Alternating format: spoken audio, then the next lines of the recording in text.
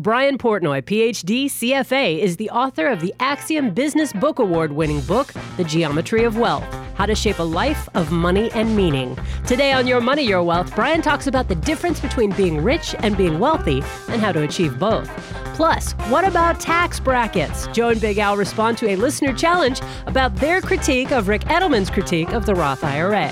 And the fellas answer money questions about the difference between a Roth contribution and a Roth conversion, the 5-year clock on a Roth IRA, and the difference between transferring funds and doing a rollover. All questions that highlight the importance of understanding the vocabulary of finance when it comes to your retirement planning.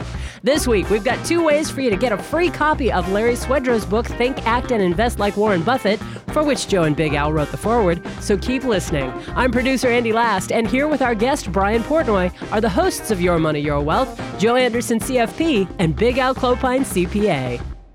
Alan, got a PhD, CFA, joining us today. Brian Portnoy. Right.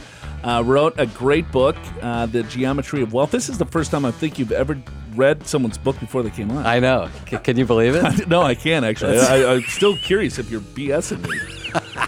His good buddy we had on, Dr. Daniel Crosby, a few weeks ago, wrote The Behavioral Investor. In both these books, he's buddies. They conspired or something, and then they just won a gold medal for the 2019 Axiom Business Book Award. So congratulations to Brian Portnoy, and thank you very much for joining the show, my friend. Thank you, guys. I appreciate it. Hey, can you give our listeners just a little flavor of the life of Brian Portnoy? Yeah, well, The Life of Brian was a Monty Python movie, and my life is considerably less interesting than that, so I'll give it a shot to come in second place.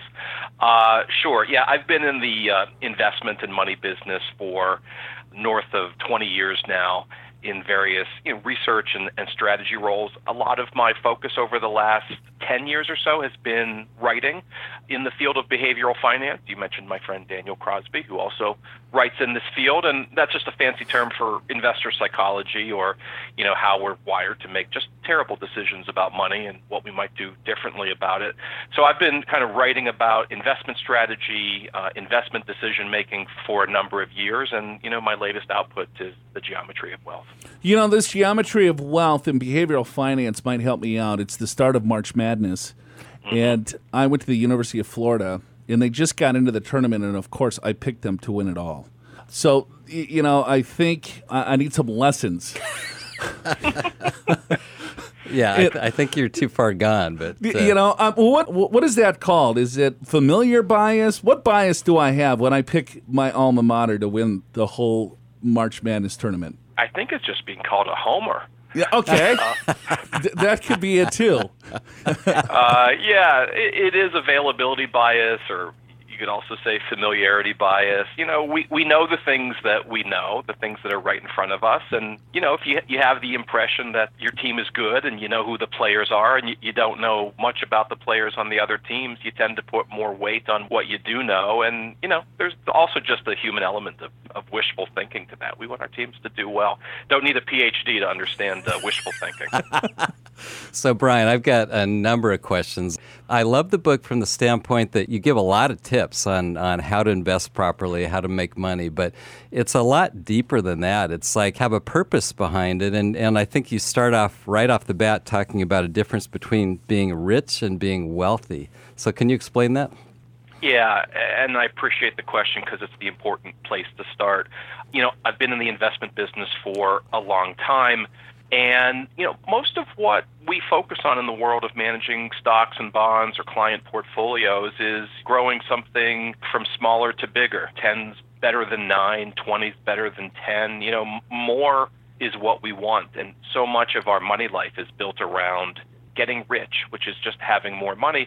And there's just an overwhelming amount of evidence from behavioral psychology and other disciplines that show that quest for more is not particularly satisfying. That quest to be rich, even if you won $1 million and next thing you know, you want 1.5 and you get there and you want 2 and it never really ends. There's something in psychology known as the hedonic treadmill, which is a fancy, somewhat weird way of saying that, life is very much a treadmill and you kind of go and go and go, but you don't get much further no matter how hard you try. I want to distinguish that being rich or having more money with being truly wealthy. And I define true wealth as the ability to underwrite a meaningful life. And my shorthand for that phrase is funded contentment. What we're really searching for is funded contentment. We want to lead meaningful lives. We want to do things that are really, really important to us. But we also have to deal with the aggravating and frustrating part of it, which is that money kind of figures into every dimension of the decisions that we make about a good life. And, in modern living, that's hard to shake. So I'd say finance wonks, they focus on the funded part, the fancy stocks and bonds part, but I think we need to flip the script and focus first on, what's really driving our underlying happiness, and then how do we afford a meaningful life? So how do you go about that? I mean, how do you figure out what's important to you? You mean other than buying my book? Yeah, correct. That is the path that I do try to chart out. And I think there's 3 steps to it. The first is to be honest with oneself at minimum, and hopefully with your family and your financial advisor in terms of what's really meaningful to you. And in the book, I walk through a number of things that could count. Connection to others, that sense of belonging is very important. Sense of control that you have over your life. Competence, the idea that you have mastery over a skill or a passion for a hobby that's really meaningful for you, and work generally for all of us is a major source of identity. Those are the deeper sources of meaning for us. And once you have a sense of that, you want to then set priorities. I talk in the book about setting 3 broad financial priorities, managing risk in your life so that you can hedge against catastrophe, and then beyond that, matching your assets and liabilities. I think it's super important just from a nuts and bolts point of view for people to have a balance sheet that gives them clarity to their financial situation. And then beyond that, kind of reach for the things that really matter to us. And then once you've kind of articulated your purpose and then moved on to your big priorities, then you can kind of get into the weeds in terms of making decisions about the market, about investing. I think a big challenge for all of us is that the way the script is in the financial advice business and when we turn on financial television is that we focus on the opposite end first. We start with the investing and the stocks and bonds, the stuff that seems interesting and sexy and fascinating and fun. And we forget the fact that all of that is geared toward actually solving a problem or underwriting meaning that you want. So I wanted to kind of right-size the script and move it in the right direction. Yeah, that's a very good mission. It's an uphill battle, to say the least. Al, you've been a CPA for 30, 40 years, helping people, figure out their financial lives, and I've been doing this a few days. Our goal and mission is just to figure out exactly what's the money for. And most people, it's hard for them to define what the money's for. It's always looking to get to a certain number. It's like, well, here, if I get to $1 million, I feel that I'll be secure. But if you're spending $500,000 a year, that money's not going to last you very long. You got to work it backwards in pushing people to work things backwards to find out what the money's for, what is actually meaningful in their lives, and what can money do to provide that is challenging. So I applaud your efforts on trying to flip the switch. Or flip the script. Either one, I think, works. Yeah, sure. Because that is the true component. Al and I see people that have millions of dollars that are miserable, and we see people that have a couple of bucks that they're happiest people on earth. And I think they figured it out. So it's going through several different exercises. That's a challenge to put people through because I think it's that softer side of finance where most people, I think of finance is the hard number. Yeah, I think that's right. One of the words I like to use a lot in this exercise is calibration. What we really want is to calibrate our purpose with our plan. It's one thing to walk along the beach or take a hike in the mountains and think about the good life. That's a nice exercise, but it's very incomplete. Yes, you need to step back and ask, well, what's really important to me? And the book does try to provide some vocabulary and some mental models for thinking through that. But then it needs to be attached to a plan. I mean, we can't forget that most clients of financial advice firms don't have a financial plan, which means like a real game plan that kind of gets you from A to Z. A lot of us will meet with a financial advisor or hang out with our friends, and the conversation will be about, well, what's the best investment? Where can I find the next Amazon? Is the price of oil going up and down? And I can tell you that those questions generally are largely irrelevant to this principle of funded contentment. When I say that true wealth is the ability to underwrite a meaningful life, that means that you just need to be calibrated, and you gave the perfect example. You've got clients who have a ton of dough, and they're pretty miserable, so they're not calibrated. And you have other clients who they don't have much of a nest egg, but they're probably more self-aware. They've sort of matched up what they own versus what they owe, so they live responsibly. And they're leading a pretty good life.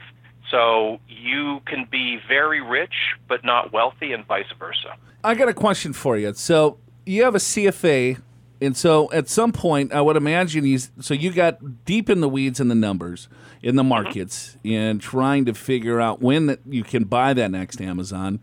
And then did something happen in your professional, personal life to say, you know what? And I'm guessing you got your PhD from the University of Chicago, more on the behavioral finance side of things, or so the last 10 years you've been writing more on behavioral than versus, hey, let's talk about factor investing. You know what I'm saying? Yeah, I do, and it's a perceptive question because, things have changed for me as they do for everybody as they grow older and have families. And, from a career perspective, I was in the weeds for a long time. This is my second book. I wrote a first book that was more, sort of how to evaluate mutual funds and hedge funds and generally make better investment decisions. As I wrapped up that project and kind of looked out on my career, but also took stock of where I was in my life, I did begin to think, picking the right fund manager is not all that it's cracked up to be, and really has almost nothing to do with the things that really matter. And so family with 3 growing kids, I did have sort of more of a personal revelation where it's like, you know what, I want to write a prequel. And so The Geometry of Wealth is a prequel to The Investor's Paradox, and a prequel in the sense that the investing piece, the making good stock and bond and fund decisions, it's really the end of the process, but something has to come before that for all of this to be very meaningful. And as I look out to 2030, 2035, and couldn't even guess what the world's going to look like, but that'll be when my kids are ramping up in their careers, I'm thinking, okay, do they need good primer on stocks and bonds, or do they need maybe some insight into how money figures into a happy life? And it's the latter that's really been motivating me for the last few years. I was expecting an answer like that, but then I also was thinking that you would say, well, you know what, I spent a long time in my career trying to figure out the markets, trying to look at, how do you find, the next XYZ stock before it blows up. And with all the information and education that you have, over the last 25 years, what's really going to make you wealthy is, find the purpose, but also trying to identify stocks within the market and buying them before something actually happens is almost impossible.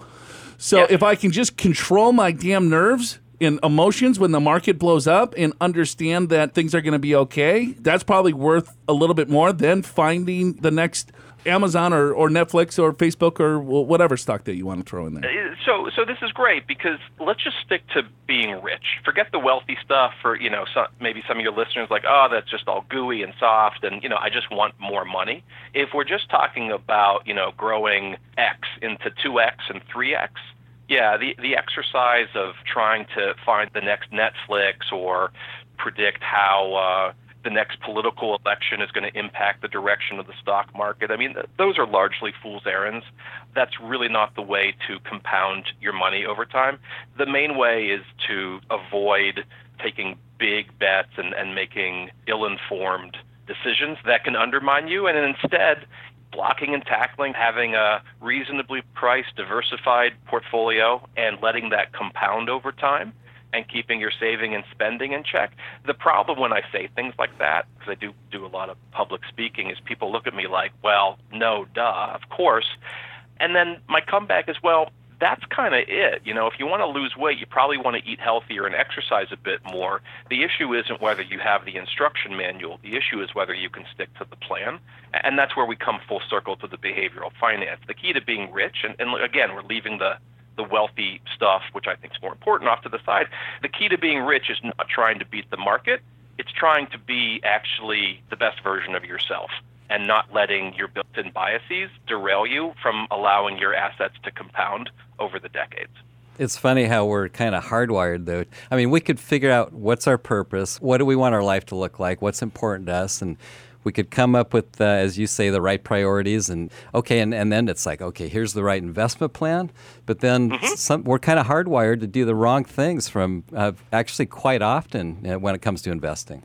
Totally, and that's why, in this geometry of wealth concept, which is anchored in three basic shapes. The first shape is a circle. It's a round world. We're never done figuring this out. It's why I find the concept of the number to be actually a bad thing. A lot of folks say, well, my number is X. If I only had $1 million, if I only had $5 million, then when I get to that point, I'm going to be good. I'm going to be able to take care of everything. And in point of fact, we know this anecdotally, but it's also true from a social psychology research point of view, there's no one number that's going to make you happy at that particular point. And we're always going to have to be revisiting what our purpose and priorities are. It goes around and around. So there's this underlying idea that I wrote about in the Geometry of Wealth that I call adaptive simplicity. It's the idea that we always want to be moving towards simple. We always want to be moving towards a plan that we can stick with, but we have to appreciate that everybody gets knocked off their game. It's never the case. There's not a single human alive where every plan goes just as they'd like, and we need to pivot. We need to adapt. And with the amount of information and disruption that we're dealing with in our lives these days, all of us, that's just part of the story. We shouldn't see the need for adaptation or pivoting as a problem. We should see it as an opportunity to keep doing better, to update. And I think the people who embrace the process of adaptation are generally happier in the moment than the ones who say, you know what, this hasn't worked out the way I hoped, and now I need to start from scratch. Great stuff. We're talking to Brian Portnoy. Check him out at shapingwealth.com, shapingwealth.com. The Geometry of Wealth, that's his latest book, The Geometry of Wealth. Brian, people can purchase that where all finer books are sold, I imagine. You mean Amazon?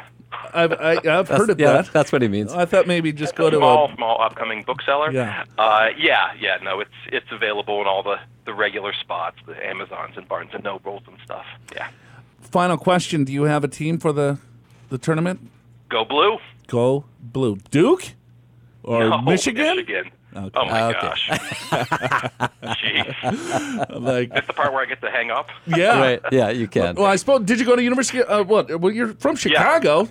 What? Did you grow up in Detroit or what? Nope. Grew up in Pittsburgh. School in Ann Arbor. Grad school in Chicago. So I'm gradually moving west. Oh, Wolverines. Go Blue. Yeah. No, I'm a Wolverine.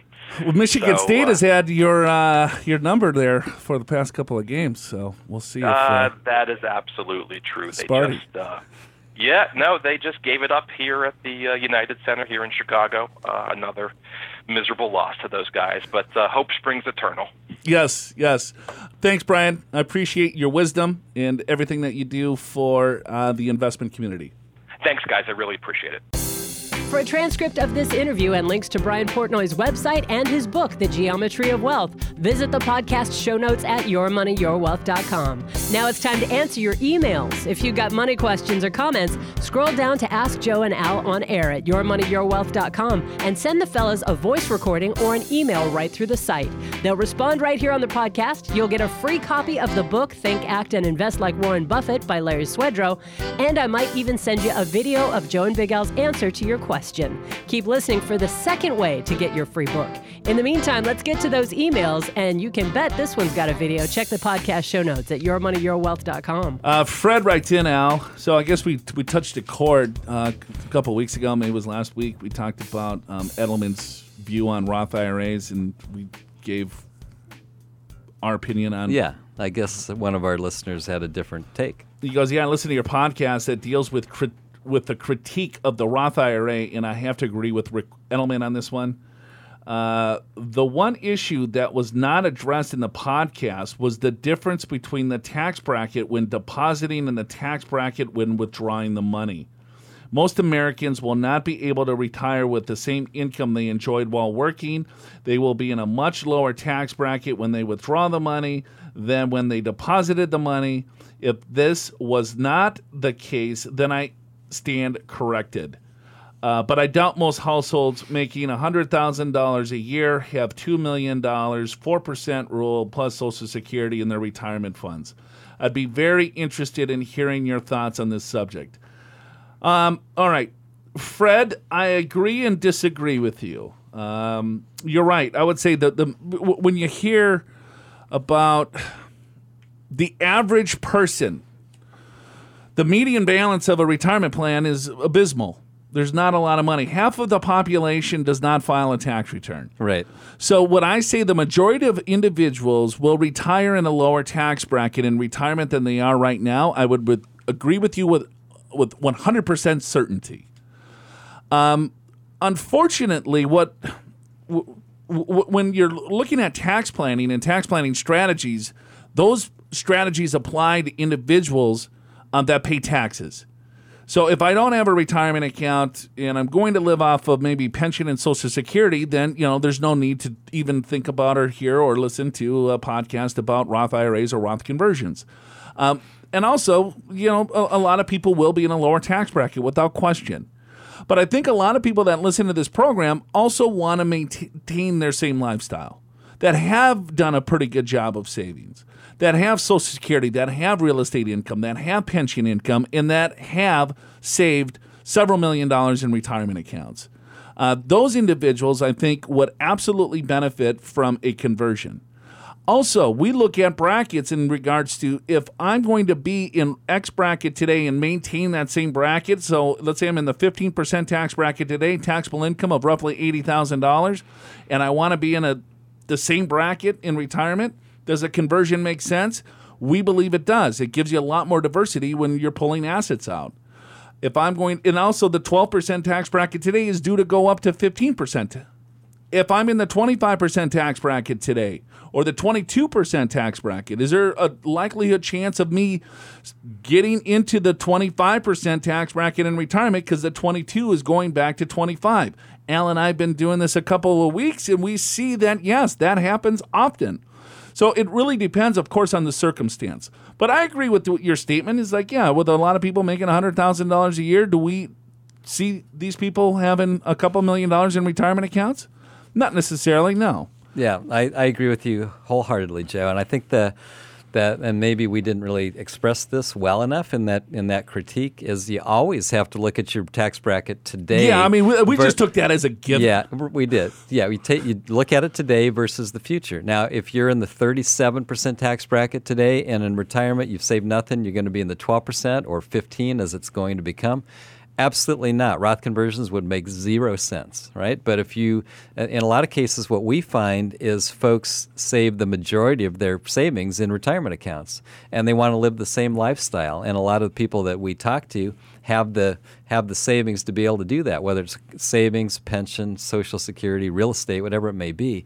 And so when you look at that, then it's like, well, wait a minute. If they want to live the same lifestyle and they got to basically pull every dollar out of their retirement plan, then that they are by definition going to be in the same tax bracket. In some cases, higher tax brackets because their required minimum distribution is more than they need, so that's part of it, or because their home mortgage is paid off, so they don't even itemize their deductions anymore. All that has to be looked at on a very individualized basis. It's very hard to say it generally. Everyone should do this because everyone's situation is different.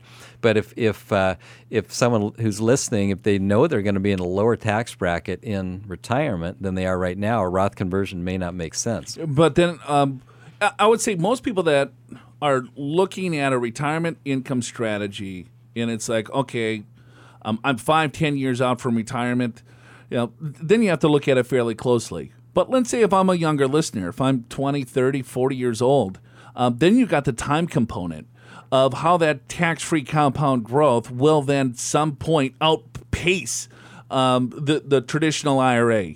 But that's a totally different argument. That's a totally different thing that we usually never touch on. What we look at is to say, if I need to replicate the same paycheck that I'm getting today or something similar, maybe it's a little bit less, but what we find, again, doing this for as long as we have, is that a lot of our clients, a lot of people that seek really good financial planning advice spend more money. They're going on trips, they're going on vacations, they're redoing their house, they're buying an RV, they're spoiling their grandkids. because it's Saturday every day once you're retired and you find time to spend money. So most people want to, in our scenarios, in this assumption, they want to replicate their paycheck. And if everything is in their 401k plan and everything is coming out taxed just like their paycheck minus FICA tax, the likelihood of them being in a significantly lower tax bracket, I don't know, we find they don't. Something else that most people don't know, most accountants, I would say, don't even know this, and that is when you're in the lowest tax bracket, or the lowest two tax brackets, which is now 10% and 12%, and it used to be 10 and 15%. So I'm going to use the 15% amount. So a lot of folks that were in that bracket receiving Social Security, their income was high enough that it would force more of their Social Security income to be taxable. And if you can follow this, you add an extra $1 of income, it makes another 85 cents of Social Security taxable. And what we were seeing before this new tax law is that folks that thought they were in the 15% bracket were actually in the 27% bracket. When you look at what we call marginal, or a few more dollars out of my IRA is going to cause a higher tax, they're in that situation in particular, getting money into the Roth IRA would be very beneficial. Right, because what you have to look at that component, or in that circumstances, their provisional income. How is their Social Security going to be taxed? What does that look like? So it's half of the Social Security plus their adjusted gross. But they don't include Roth IRA distributions from provisional income. So if there's a way that you can then push out, let's say, your Social Security income, do Roth IRA conversions to a certain bracket, and then get a lot of the retirement accounts into a Roth, and then you can reduce the RMD to keep you from a 0% tax bracket from a provisional standpoint, or maybe only 50% of your Social Security benefits are subject to tax. Right.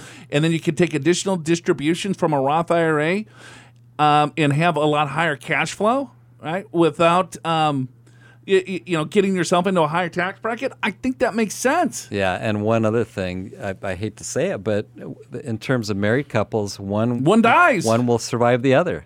And the survivor now is a single taxpayer. The tax brackets are cut in half. So now it's like you've got virtually or almost the same income, right? But you're hitting those next brackets much sooner. How about this? They're looking at changing the stretch IRA provision, that only $450,000 then can be stretched. What that means is stretch out the tax liability over the beneficiary's life expectancy.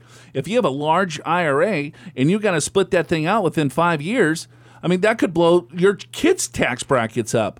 So if you can do it strategically and convert into lower tax brackets over a next 5, 10, 50, 20 years, does that make sense? So there's multiple ways of looking at this. So when you look at hearing Roth conversion, and then it's like, well, if I'm going to be in a lower tax bracket in retirement, because that's what everyone says. That's the biggest fallacy to most people that have saved money. Because a lot of things that we see, yes, they're in the same bracket or higher. But as a country as a whole, yes, they will be in a lower tax bracket. So I agree with you there. But I think you're missing the point of strategic planning. And we don't know anyone that's listening out there. I don't got a balance sheet in front of me. We're just throwing out ideas to see if it catches, someone's interest. And then what they do is they blow it up and then they email us later and saying, hey, I think I did this wrong. Yeah, that does happen. Just got this one hot off the press. This is, my husband and I attended one of your retirement workshops. From that, we made the decision to pull $10,000 from my 401k rollover and open a Roth IRA.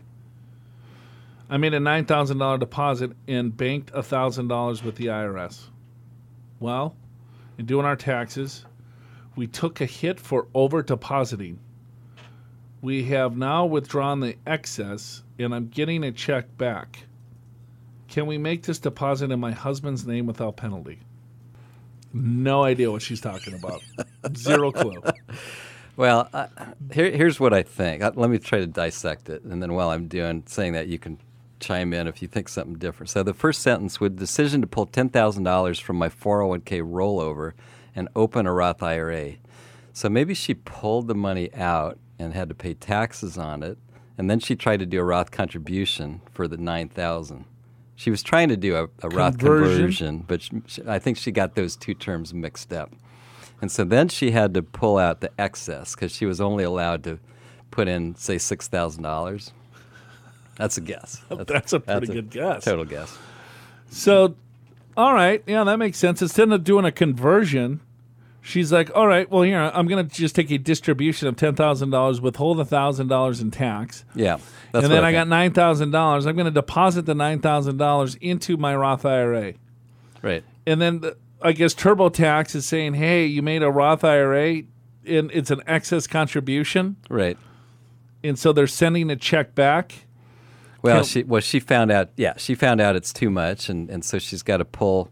You know what was last year? 5,500 plus $1,000 catch-up. Yeah, 1,000 if she's over 50. So let's just say 6,500. So maybe she has to pull back 2,500. Let's just say, and could she put that in her husband's account potentially? I mean, whether he's working or not, he could use spousal income. So that's possible. See, this is the problem with people listening to Snippets. Snippets. Yes, yeah. Or in this case, they actually came to a workshop and they got confused between a conversion and a contribution. And those are two completely different things. It sounds like a similar word. A contribution is you take some of your current earnings and you contribute it to a Roth IRA. A conversion is you take money out of your IRA or 401k and convert it to a Roth. They're two completely different things with two different kind of tax treatments. Yeah, one comes from cash and one comes from a retirement account. Right. The one that came from cash, you've already paid taxes on it, so when you do the contribution, there's no additional tax. But if it comes out of your IRA or 401k, that's pre-tax. When you do the conversion, you have to pay tax on it. I think that's what she was trying to do. And so a conversion is unlimited. So if she wanted to put the $10,000 of the IRA as a conversion into the Roth, she would be able to do that. There would be no excess contribution Correct. because there is no limit. Yeah. But there is limits on contributions up to $5,500 or $65,000 if you're over 50. Yeah, right. So, yeah, that's kind of a big blow up. Yeah, well, at least it's not a big dollar amount. Yeah. At least for you and me, maybe for some people. Good thing. I mean, how about if it's $100,000? Yeah, or 500,000. So made a contribution of 500,000. We won't take that. Okay, so yes, the Roth IRA is great, but it's complicated. If you want the basics, download the Roth IRA Basics white paper from the podcast show notes at yourmoneyyourwealth.com. And this week, on the Season 5 finale of the Your Money, Your Wealth TV show, Joe and Big Al talk about the making of a retirement millionaire. Watch online at yourmoneyyourwealth.com. Now, according to Google, Warren Buffett is worth $82.7 billion. You think he might know something about becoming a retirement millionaire?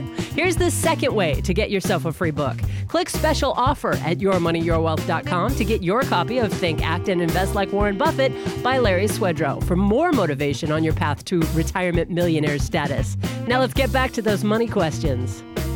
Here's Carl from Indiana. I have a pension and 401k from my company I work at. I'm retiring from there at age 57. I have the option to roll my 401k into my pension plan and draw a monthly paycheck. Will I be subject to a 10% penalty because I'm not 59 and a half years old? Okay.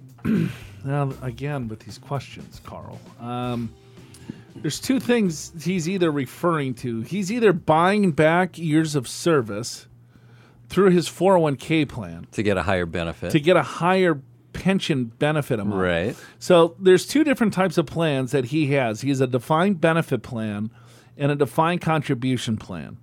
The defined benefit plan is basically how it works is that the benefit that Carl will receive is usually based on three things. Years of service. How many years has he put into the company?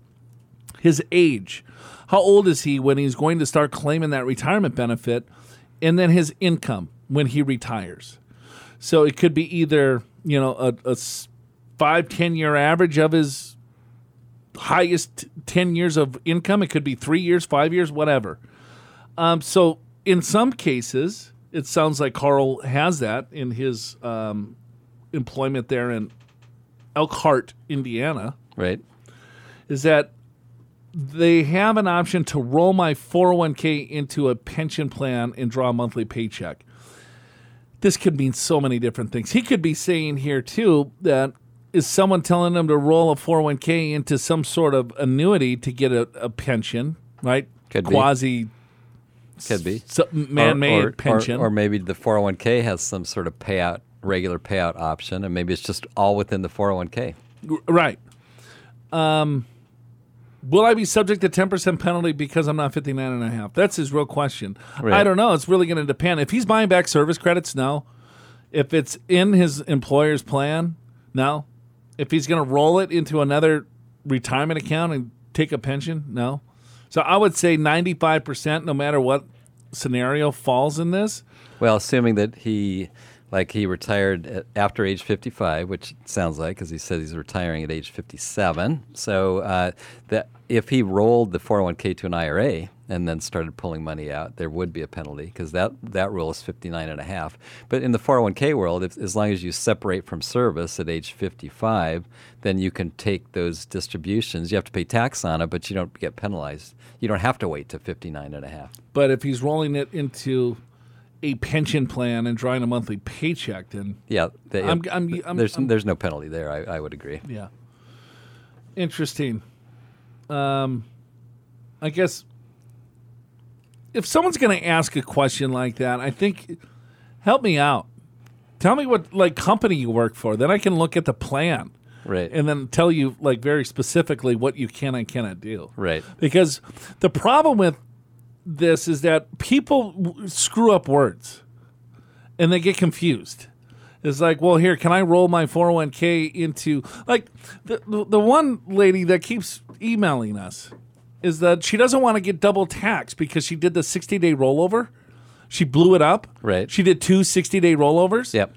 And so she's like, well, will I get double taxed again because I want to put it in the Roth? I'm like, you cannot put it in the Roth. It's done. It's too late. It's fully distributed from the retirement account, fully taxed. You cannot put that money into a Roth IRA. And she's like, well, okay, do you think I'll get double taxed when I put it in the Roth? No, you cannot put it in the Roth. All right. So with Carl, because if he's saying, some advisors get 401k in pension. Yes. Confused. I've seen that in person. So I can understand why an individual gets confused with just, all right, is this a 401k, a pension? Yeah, I don't know. What's the difference? Who cares, right? Well, it can actually mean quite a bit to you. All right, we got Daniel. He's from San Diego. He goes, hey, Joe. Perfect, Daniel. You know you'll get your answer questioned appropriately. If I have an existing Roth account that will mature next year, can I transfer funds from a pension to the existing Roth account and still use that money when the account matures without penalties? Or would I have to wait another 5 years to withdraw the funds from the added funds from the pension? I know I will have to pay 20% to the government, but not the additional 10% because I'm 62. But will I have to report it as income at the end of the year? All right, Daniel, let's dissect what the heck you're trying to, what language we're speaking here. Yeah, let's. So he's got an existing Roth account that will mature next year. So that could mean one of two things. That could mean that he started a Roth IRA 4 years ago and he's waiting for the 5-year clock. And so he's thinking, all right, well, now I've had this Roth for 5 years. All contributions, all conversion, whatever is going to be distributed out to me 100% tax-free. Or he bought a product within his Roth IRA, and maybe it's a CD, maybe it's an annuity, maybe it's something else that's not liquid, and it matures where you have a liquidity event. What do you think he's talking about? I actually, when you first read it, I thought the second, but now I think it's the first. I think he's talking about the 5-year clock, because that's what he's referring to in the next question. So let's define the 5-year clock. The 5-year clock means this, is contributions as you put money into a Roth IRA. The IRS says, okay, if you want to contribute to a Roth IRA, there's a 5-year clock to get a qualified distribution out of the Roth IRA tax-free. So qualified distribution means, A, that the money has to be seasoned in the Roth IRA for 5 years. You got to be over 59 and a half. Or if there's death or disability. Disability? Thank you. Yeah. So he's thinking, all right, I've had this Roth for 4 years. It's ready to mature. I get it for 5. But also, Daniel, know that if this is a contributory Roth IRA, you'll have access to the contributions at any point. So just realize that if you put $5,000 in 3 or 4 years ago and you need that $5,000 today, you have full access to it, no penalties, no taxes, nothing. And that's at any age. At any age. Yeah, So and people don't know that. Yeah, you have full liquidity of the Roth contributions The at any contribution, age. Roth conversion, different story. Different story, and then same with the earnings. The earnings need to be 59.5 or 5 years, whichever is longer. Right. So he's 62 years old. His next sentence is, can I transfer funds from a pension to the existing Roth account and still use that money when the account matures without penalties? All right, so if I define this as a pension, Al, you used to do this. You used to call every single retirement account a pension. Did I? He finally trained me, huh? Yeah, just took 15 minutes. So a pension could be a 401k, it could be a 403b, it could be a TSP, it could be a lump sum pension. It could be. So he's 60. Or it could be a 401k with a Roth component. It could be anything. Yeah. So, and if he's saying, I'm going to transfer funds from a pension to the existing Roth account. So maybe, or that could be a conversion of some account, is what I'm really guessing what he's talking about. Well, I guess whether it's a conversion and he has to pay the tax or it's a Roth component of a 401k where he doesn't have to pay the tax, I think the question is, does that blow the 5-year clock?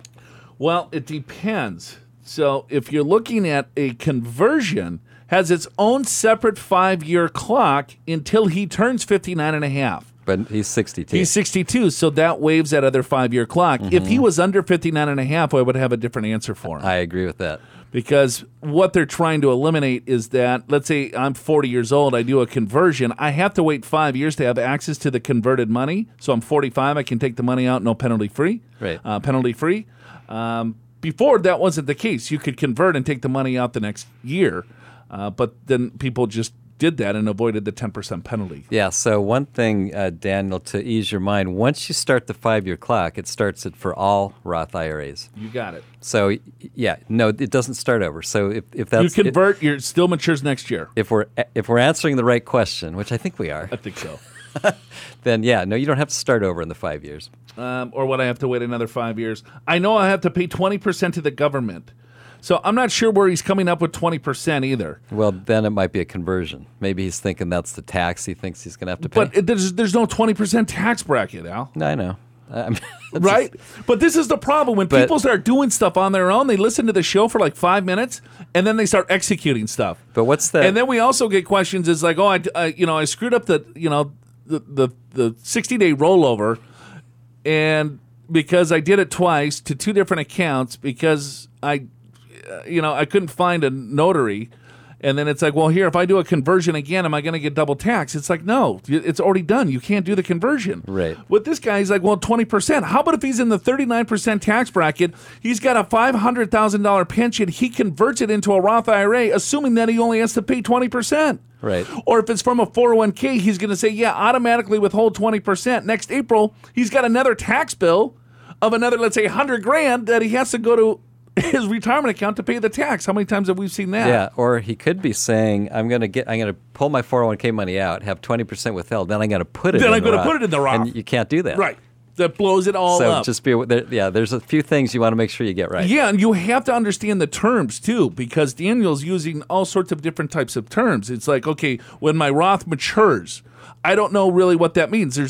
Or when I'm moving my pension and I got to pay 20%. So Daniel, just try to get a little bit more specific so you don't blow anything up. Hopefully you listen to this before you make any action. Join us next week. We got a lot more fun to go. For Big Al Clopine, I'm Joe Anderson. Show's called Your Money or Wealth. Yes, before you make any financial action, make sure you're doing it right. Scroll down to Ask Joe and Al on air at yourmoneyyourwealth.com. Send them a voice message or an email, get a smart answer, possibly in video form, and get a free copy of Larry Swedrow's book, Think, Act, and Invest Like Warren Buffett. Special thanks to today's guest, Brian Portnoy. For more information about Brian and his latest award-winning book, The Geometry of Wealth, How to Shape a Life of Money and Meaning. Find links in the podcast show notes at yourmoneyyourwealth.com, where you'll also find links to share and subscribe to the YMYW podcast on Google Podcasts, Apple Podcasts, Spotify. You can listen on YouTube or on your favorite podcast app.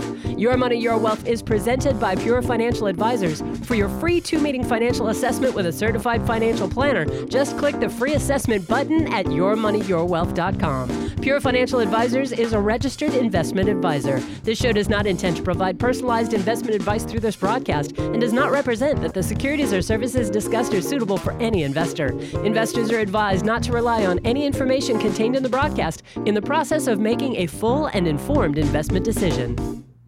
Next week, let's talk about what's going on in the markets. What do you say? We'll see you then.